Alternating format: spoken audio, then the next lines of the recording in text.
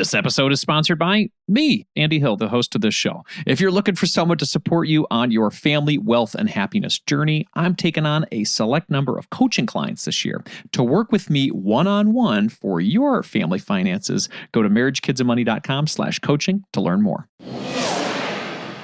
Imagine you lying on your deathbed, bemoaning your life and saying, I really regret that I never had the energy, courage, or time to, and then work on filling in those blanks. And I think it's something we have to ask ourselves often while we have time to change.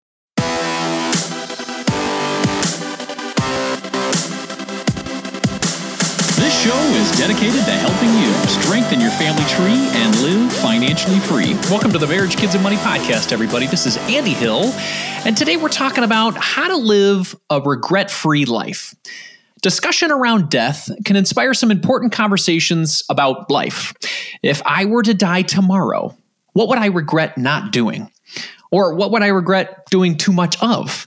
It's an interesting question to ask ourselves. And for families who are pursuing financial independence, it can be a question that may be course correcting. To help us explore this topic further, I've invited Jordan Grumet on the podcast today. Jordan, aka Doc G, is a physician who discovered financial independence on the cusp of job burnout. He's currently an associate medical director at Journey Care Hospice, where he supports patients in their final days of living.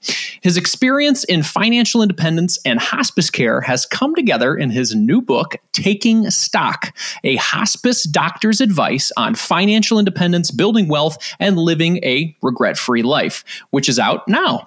Welcome back to the show, Jordan. It is so great to be here. Thank you for having me on. Absolutely. I'm glad to have this conversation and glad to have you back on the podcast again to talk about this great book of yours. So let's talk about this. You spent a great time going through this book and going through a very fulfilling career. What do you think it means to live a regret-free life? So this was something that I really was a little bit lost when I was thinking about, because I realized I was financially independent. And so I had the money to do whatever I wanted to do with my life. But a lot of ways I had never thought about, well, what do I really want to do with my life? Working with the dying really opened my eyes, because a lot of times we would take a person who got a terminal diagnosis, we would get their symptoms together, we'd get them on the right medicines, we'd make sure they were in a safe place, we'd get them ready to die. But often at some point we did something called the life review, where they would talk about their lives. And often they would say to me, I really regret that I never had the energy, courage, or time to. And then we would find out what was really important in their lives. So living a regret-free life to me is paying homage to our purpose, identity, and connections. It's paying attention to those things that are really important to us that we often put off. And the reason why is it's really, really hard work. So instead, we go after some of those false gods, things like net worth, or even financial independence, or achievement, or job titles. These are all things we think will make us happy, but in a sense, I really think they're low-hanging fruit and they're easy. So we deal with that as opposed to asking the more difficult questions like, who am I? What has meaning to me? And specifically, if I found out I was going to die, what would I be sad that I didn't accomplish? What really touched me as I was listening to your book was the personal stories. Could you share some of those examples of maybe some of those regrets that could really help people understand what you've learned from this experience? You know, it's funny because one thing we do spend a lot of time talking about with the dying are their regrets, but there are also people who relive some of the great parts of their life. But sometimes the regrets can be more instructive. Let me tell you about a specific patient I took care of in her 40s. And she, when she was in her 20s, got divorced. She was trying to have a baby. She had had her second miscarriage. She came back to her apartment to find her husband in bed with another woman. And that was it. She had enough. They weren't that connected. They didn't have any children yet. Their finances weren't majorly connected yet. They were still young in the beginning of their careers. So she walked out of that marriage, never said another word to him pretty much besides the divorce proceedings, and went on with her life. And as she was dying in her 40s, we did a life review, and she started talking about the fact that she now realized as she got older that while she didn't per se forgive him for what happened, she realized that he had a perspective, that he was hurting too, that this was a difficult situation for him. And so she decided to call her ex-husband up and talk to him after 20 years because she realized she didn't want to die without reconciling that important relationship. So often people's regrets have to do with people, right? Who are those people in our lives that we arrived at a stalemate and couldn't work things out? Who are those people we let go out of our lives that were important and we still wish we could communicate with them? Who are those people that we love that we never expressed it appropriately? After people, you really start talking about things that were purposeful or meaningful to people. And here's the thing. For every person, this is so different. So for some people, it's travel. I had a patient who we joked he always had his bags packed because when he found out that he was terminally ill, all of a sudden he had enough energy to take a bunch of vacations he had never taken. For other people, it can be something big. Like I had a patient who in his 20s decided to climb Mount Everest. And to do this, he had to take a year off of work and he pretty much stopped making money. So a lot of us would say, wow, opportunity cost. You stop making money in your 20s. That money could compound over years. And think about how much that could be worth in your 40s or 50s. But he knew that this was of great importance to him. So he took that year off. He tried to climb Mount Everest. The weather changed. He never made it all the way up.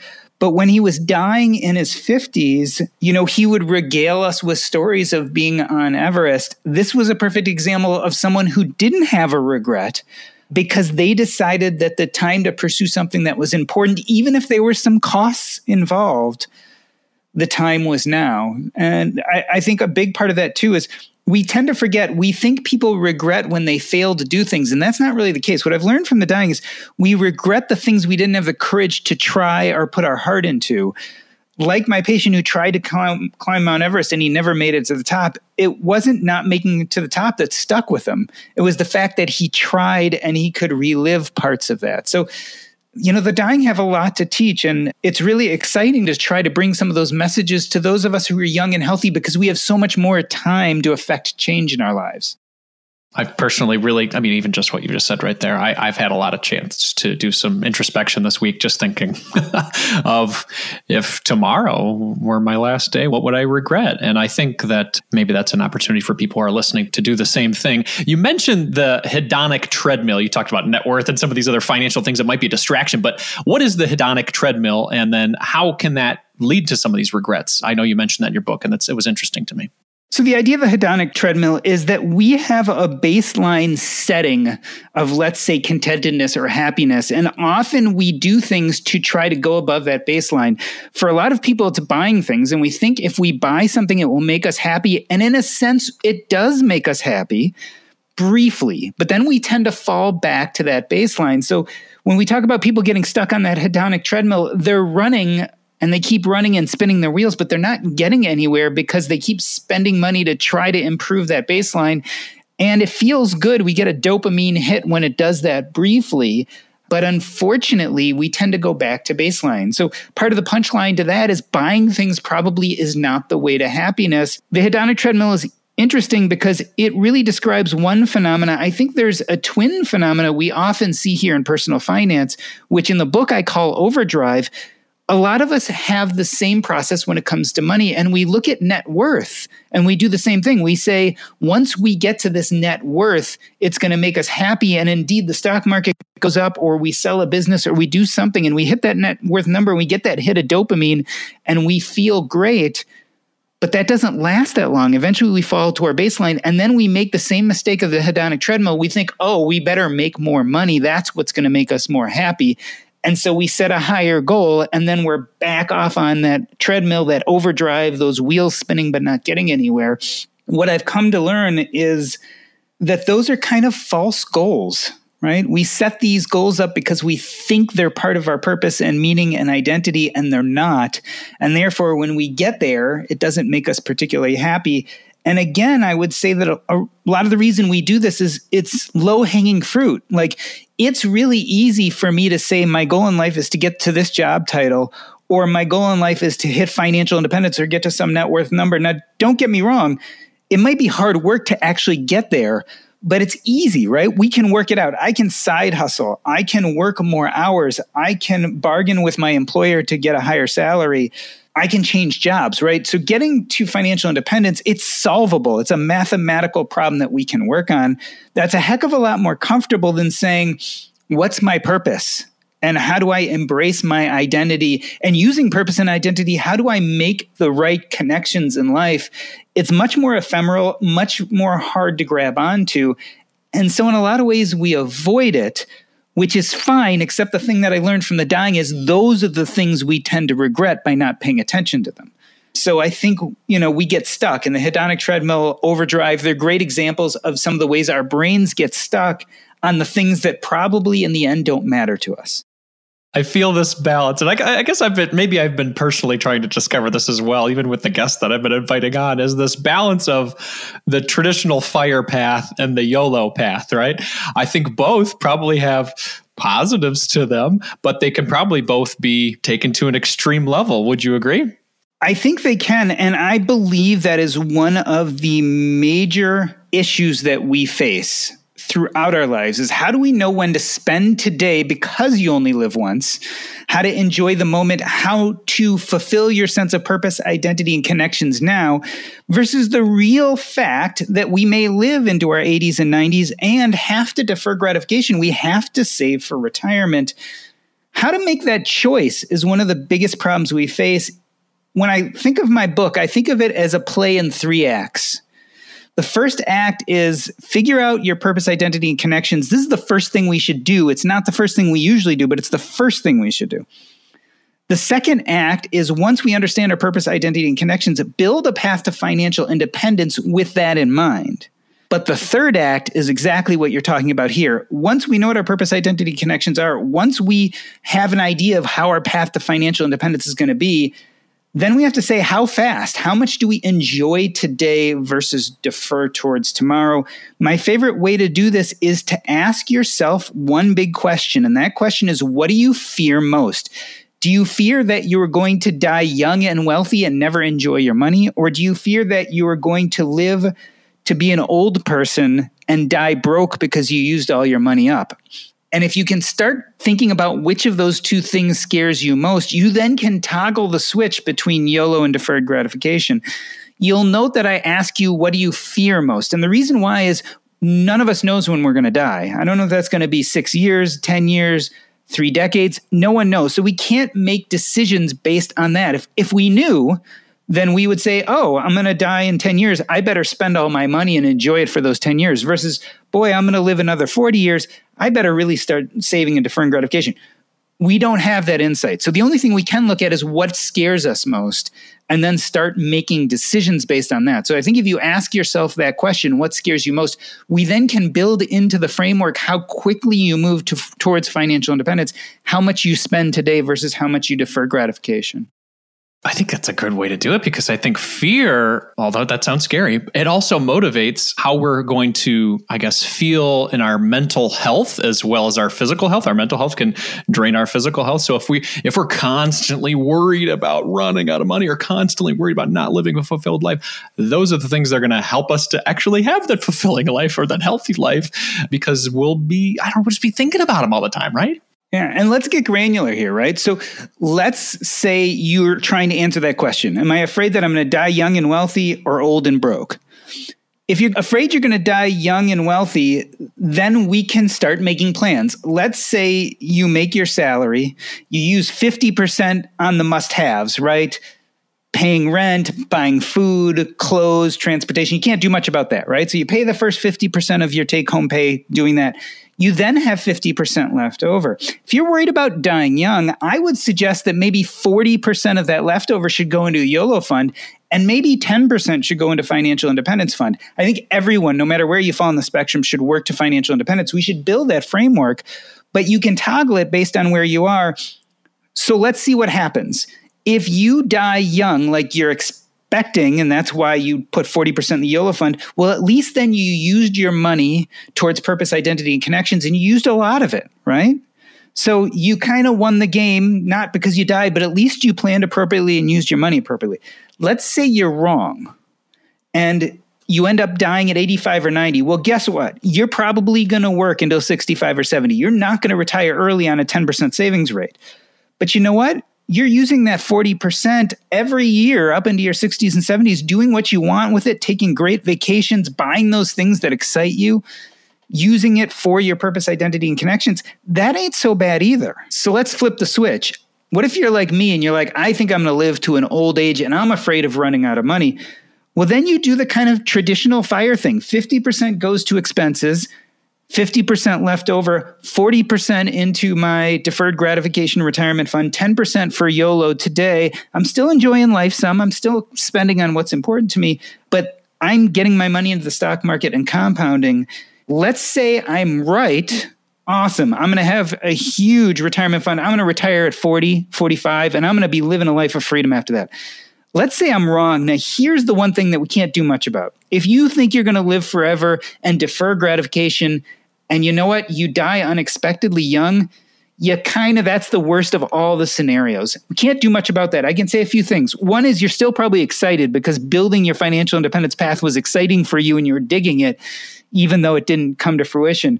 But the other point is this does argue the fact that even if we are going to grind it out and go for that traditional financial independence pathway that's really fast, we still need to take the time to enjoy today a little bit, especially when we're young, because if we think about it, we have different seasons in our lives.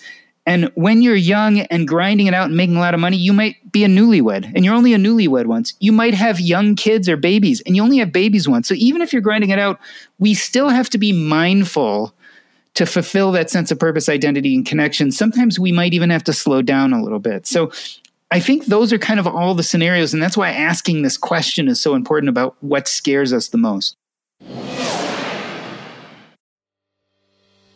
Are you looking for someone to walk alongside you on your journey to family financial independence? Well, I would love to help you achieve your goals and help your family thrive. I work with couples, individuals, and families all around the U.S. via video chat and can assist in the following areas: becoming debt-free, growing your net worth, crafting and sticking to your budget, reviewing Coast Fire plans, developing strategies to build generational wealth for your kids, and designing your future work optional lifestyle. Doesn't that sound nice? If you're interested in working with me one-on-one, you can book a time with me by visiting marriagekidsandmoney.com/coaching. I would love to help you strengthen your family tree and live financially free. Visit marriagekidsandmoney.com/coaching to learn more, or you can click the link in our show description. If you're looking to improve your financial situation, it helps when you're able to cut out unnecessary costs. Cell phone services are a necessity for sure, but we don't need to be overpaying for them, right? That's why I like Tello Mobile, a phone service worth talking about. We've been fully on board as a family with Tello for over 2 years now, and we are so happy that we made the switch. For us, the reception and data service is better than Verizon, and our costs were nearly cut in half. Tello runs on the T-Mobile network, and it's wowing new customers like us with their rock-bottom prices and stellar service. With over 10,000 reviews, Tello is rated as excellent on Trustpilot, and this is quite rare in the wireless world. Nicole and I went for the unlimited data, minutes, and texting plan for only $25 per month each. Isn't that crazy? You heard that right. $25 is their most expensive plan, actually. And Tello is running a special offer for MKM listeners right now. Check out Tello today at marriagekidsandmoney.com/Tello. That's marriagekidsandmoney.com/Tello, and use the code MKM20 to get 20% off on your first month of service for any Tello plan above that $10 per month mark. Again, use MKM20 to get 20% off at marriagekidsandmoney.com/Tello, and you'll be supporting this show. Hurry up. The code is valid until April 19th, 2024. marriagekidsandmoney.com/Tello.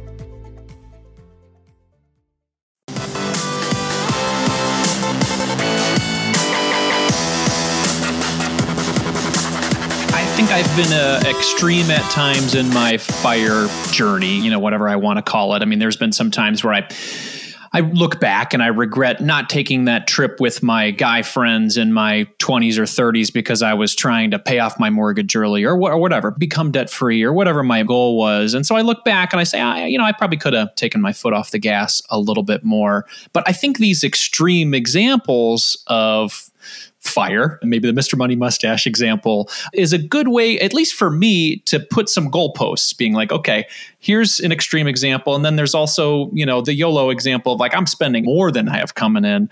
And so I think I've been interested as of late in these middle ground definitions of FIRE, or so this rise of things that are in the middle ground. Can you talk about some of those other examples that maybe, I know you define some of them in the book, that people might be interested in that sort of ride this middle ground? Let's start still with the basics. And I keep on coming back to this because I think it's important. The goal of money, the goal of our lives, the thing we don't want to regret, or the thing we want to be regret-free from, is we want to live a life of purpose, identity, and connections. The traditional FIRE path kind of said, you're not going to have time for that at the beginning of life, but you're going to grind it out, make lots of money, get to a net worth number, retire early, and then you're going to have the rest of your life to live out that purpose, identity, and connections, right? So over time, things have evolved, and a lot of young people have come into this movement and they've said, I don't want to grind it out. I want to start living a life of purpose, identity, and connections today, as well as save for retirement, as well as possibly retire early or early-ish.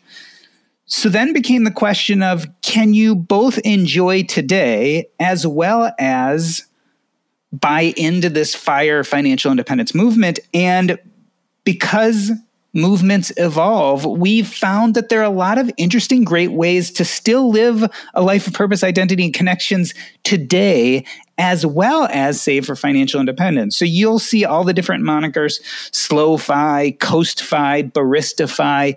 But the idea of all of these is it says, wait a minute, let's slow down. Let's not grind it out. Let's enjoy today as well as tomorrow, but let's be really thoughtful, intentional about it. So Slow-Fi is this idea that instead of grinding it out 8 to 6 at a high-paying job, maybe we slow down our path to financial independence a little bit. Maybe we either take a job we love that pays less, so our path to financial independence takes longer, but we're living our real purpose, identity, and connections today. Or maybe we work the same job but less hours, right? So that, again, this slows our pathway down, but it gives us ample time and emotional space to start doing other things we like now.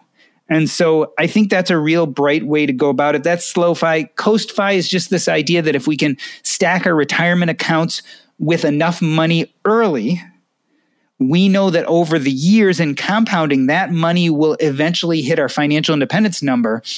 So if we can get the right amount in early, which we can calculate with basic math skills, we then can start living today and only making enough money to cover our costs, which means we may be able to work less hard. We might be able to take a job again that's more life affirming. We might be able to spend more time with our friends and families or hobbies or things that we like more. Maybe it'll give us more time to pursue a side hustle, which eventually makes money and then lets us pull away even further from those jobs we don't like. So I think these are brilliant takes on financial independence. I think this has become a natural evolution from what FIRE started as. I think it's a real addition to our community, and it's a real addition to people's lives. As I kind of said from working with the dying, and you know what? My father died at 40 unexpectedly. So I'm very aware of this fact that we don't know when our day is going to come. So we should start working on purpose, identity, and connections now. And sometimes that means slowing down our FI pathway. And I think when folks hear these, whatever big goals, whether it's traditional FIRE, Coast-Fi, any of these big things, and they're just starting out, it can seem so far away towards that life that they want to get to. You talk about subtraction, using that in our lives in your book to help us get to there. Can you talk a little bit about maybe how you use that personally or how others can do the same? So I think it's really important to first talk about my story and then separate it. And the reason why is I come from a place of real privilege. And what I mean by that is when I realized I was financially independent, it was unexpected. And so I started the process of subtraction when I already had a lot of money in my coffers. I had investments, I had real estate. So I started from a privileged place. But when I realized I was financially independent, I thought about leaving medicine completely, but then realized that I was so tied into that identity that I didn't want to throw the baby out with the bathwater. I didn't want to make a sudden change. I really needed to contemplate what medicine meant in my life and if there still was a part of my identity that was attached to it. So what I did is I started looking at my job. I knew I had enough money. It gave me the power to start removing the friction in my life. So what parts of my job were causing me friction, and could I remove them? So the first thing to go was my private practice. I had a private practice. I was getting called out on weekends. I was really busy and stressed. I stopped doing that work, which left me with nursing home work and hospice work. And that immediately improved my life by subtracting out the one thing that was causing me most stress. I did this for quite a while, but then I realized the nursing home work was causing me stress. And being financially independent, I had some real choices. I didn't want to get called in the middle of the night anymore. I didn't want to get called on the weekends. So I eventually got rid of that. I subtracted that out. What was left was hospice work. I stopped doing nights. I stopped doing weekends. I decided to be a consultant as opposed to an employee. I ended up working about 15 hours a week. And this I would do even if I wasn't getting paid for. So I knew that I had subtracted enough from this place of privilege, had enough money, that I got to the most succinct description of what I wanted to do with my time that really added to my sense of purpose, identity, and connections. That was me, and I came at this from a place of privilege. Let's talk about your average person who doesn't come at this at a place of privilege.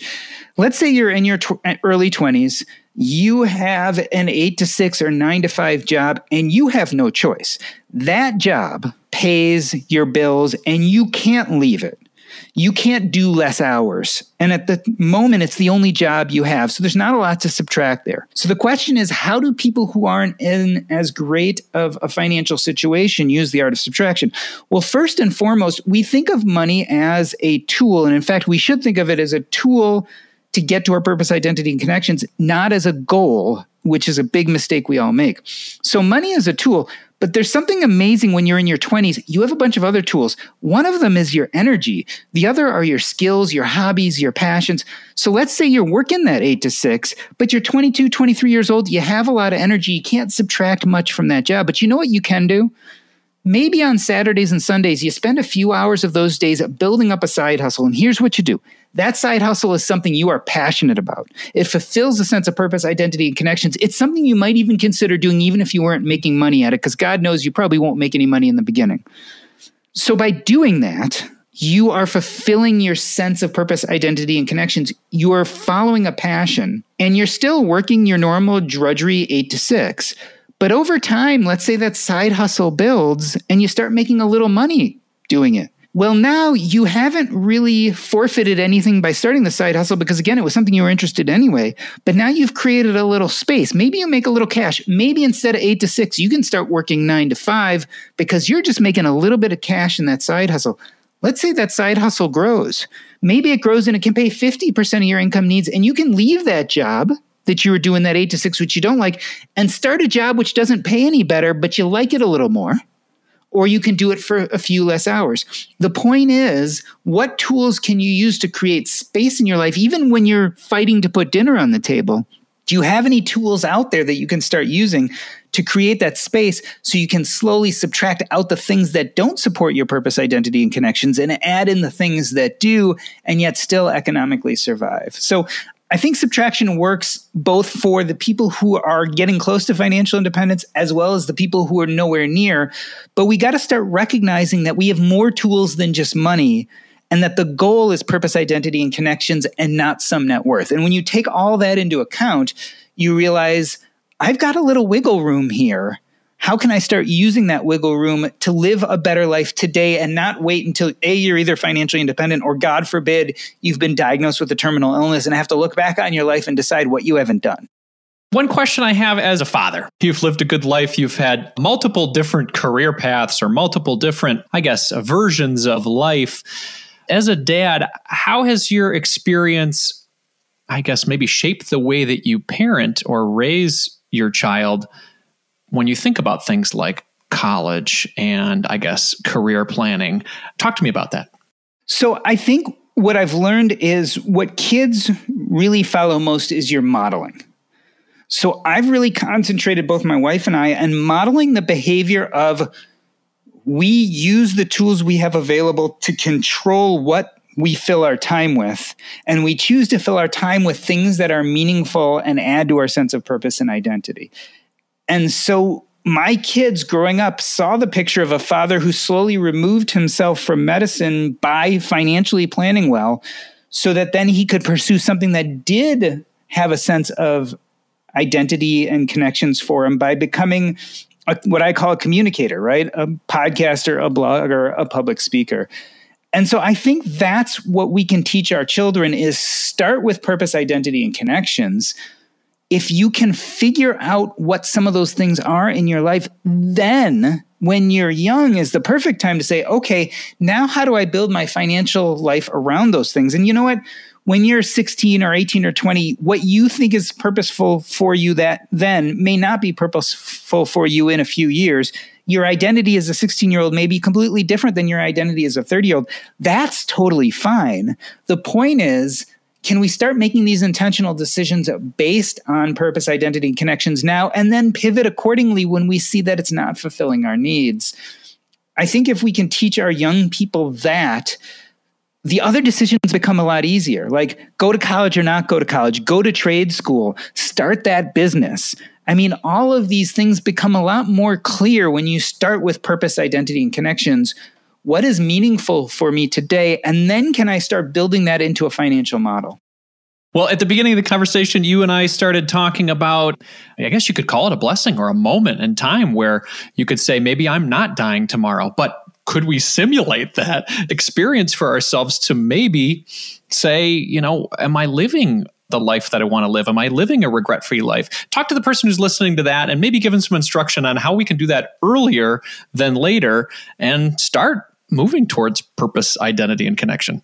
So in the book, there are a number of exercises, and one of them is something we do with hospice patients, but I really feel like young people should be doing on a yearly basis, something called the Life Review. And I'm not going to go through a whole life review here, but it's a series of questions that ask us things like, what is purposeful to us? What are the important relationships we have? What are our biggest successes? What are our biggest failures? What are our biggest hopes for the future?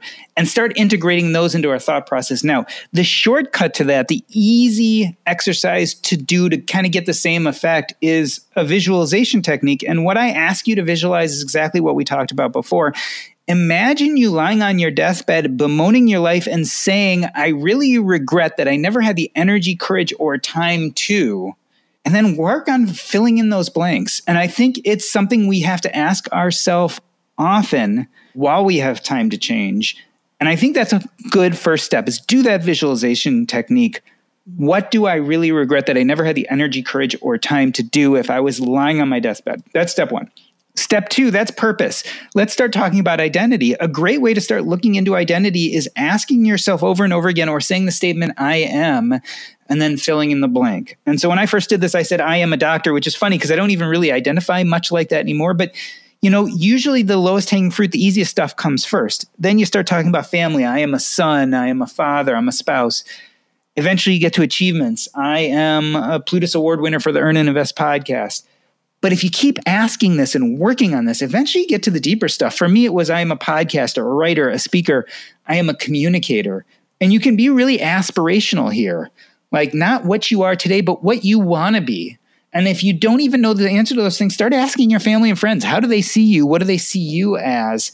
So those are two really good exercises to start with. The visualization about death, and then for identity to fill in the blank, I am, and really work on that. And once you start doing those two things, something interesting happens when you get more in touch with your purpose and identity. The connections you make tend to be stronger. I was a perfect example of this. I never connected with doctors, doctor friends, doctor lounges. None of it ever fit.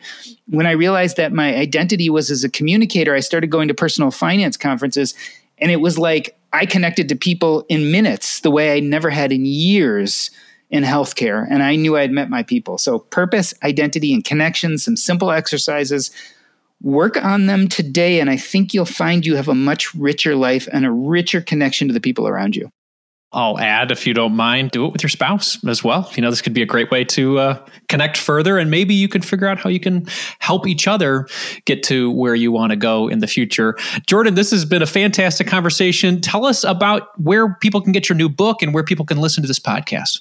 So Taking Stock, a hospice doctor's advice on financial independence, building wealth, and living a regret-free life is available anywhere that you can find books. Specifically, if you're online, Amazon, Books A Million, Target, wherever you want. The easiest way to learn about me as well as to order the book is you can go to my personal website. That is jordangrummett.com, JORDANGRUMET.com. There you will find links to the book. You'll also find links to my major kind of content endeavors.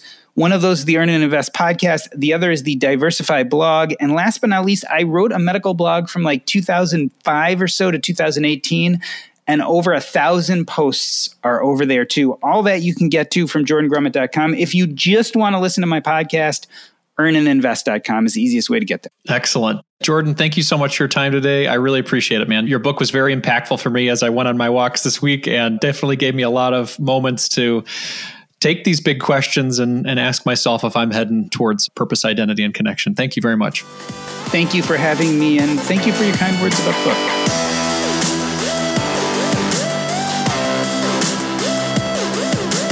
The perspective of a hospice doctor. Now, that is definitely a perspective all of us won't have until our final days, really. Here are my top 3 takeaways from my conversation with Jordan Grummett. Number 1, we don't know when our final day will come.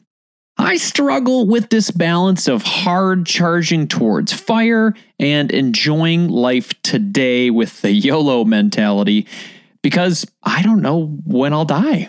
I don't want to die with a pile of money and miss out on great times with my family, but I also want to provide for my family and ensure we're all set for a long life together if I'm lucky to have one. Like anything, this is a delicate balance of how much to save and invest and how much to enjoy. I wish I could tell you the exact percentage, but I truly, truly, truly believe that is personal. Number 2, focus on purpose, identity, and connection. Jordan's continual reminder for us to focus on purpose, identity, and connection it's purposeful. In order to find that personal balance between fire and YOLO, we need to understand what our purpose is and our identity. Who am I? Who do I want to be? Or what do I want to move towards? And connection as well. Who do I want to be with more? Who do I feel most connected to? By using these pillars, we can find our fire versus YOLO balance much easier. Number 3, start by removing the friction in your life. Crafting your ideal life becomes a lot easier when you remove the stuff that doesn't matter. This can be physical things like clutter around the house or commitments that are blocking your ability to enjoy more life today. Or in the case of personal finance, expenses that aren't helping you get where you want to go. Start off by slowly removing the things from your life that aren't serving you. This time, this money, this stuff, declutter activity can reduce friction and move you toward that regret-free life that we're all seeking. And those are my top 3 takeaways, everyone. I would love to hear from you on what yours were. Please hit me up on social media at Marriage, Kids, and Money on Instagram and at Andy Hill MKM on Twitter and Facebook. Let's keep the conversation going, everyone. As a quick reminder, this show is for entertainment purposes only, my friends. Be sure to seek out a professional for your specific situation. A big thanks to Dan Tabbitt for editing our show today, to Weird Digital Marketing for supporting us on Instagram and YouTube, and Mandy Burt for her stellar writing on our blog. This content would not be possible without partnering with these folks. Thank you all so much for your support. Hey, if you want to create some more connections with families and like-minded people who are in a similar mission to improve their situation, please join us in the Thriving Families Facebook group. This is a free Facebook group focused on helping young families thrive. Every week, we ask group members to share some family wins that are going on in their brood. Contributing member Emily shared this awesome news recently. My family joined me when I had a conference in Chicago. My husband was able to use our membership from our local Children's Science Center to get 50% off admission at the Chicago Children's Museum and the Museum of Science and Industry. And we got in for free to the Field Museum. Our local zoo membership got us 50% off at the Shed Aquarium as well. Don't sleep on those reciprocal agreements with your local museums when you're traveling, everyone. Emily, this is an excellent tip for us all to think about. Talk about finding the balance between fire and YOLO, right? Emily's family is out there. They're enjoying life and family experiences while saving money in the process. That's a regret-free life in the making, if you ask me. Can I get a round of applause for our friend Emily for sharing her family win with us?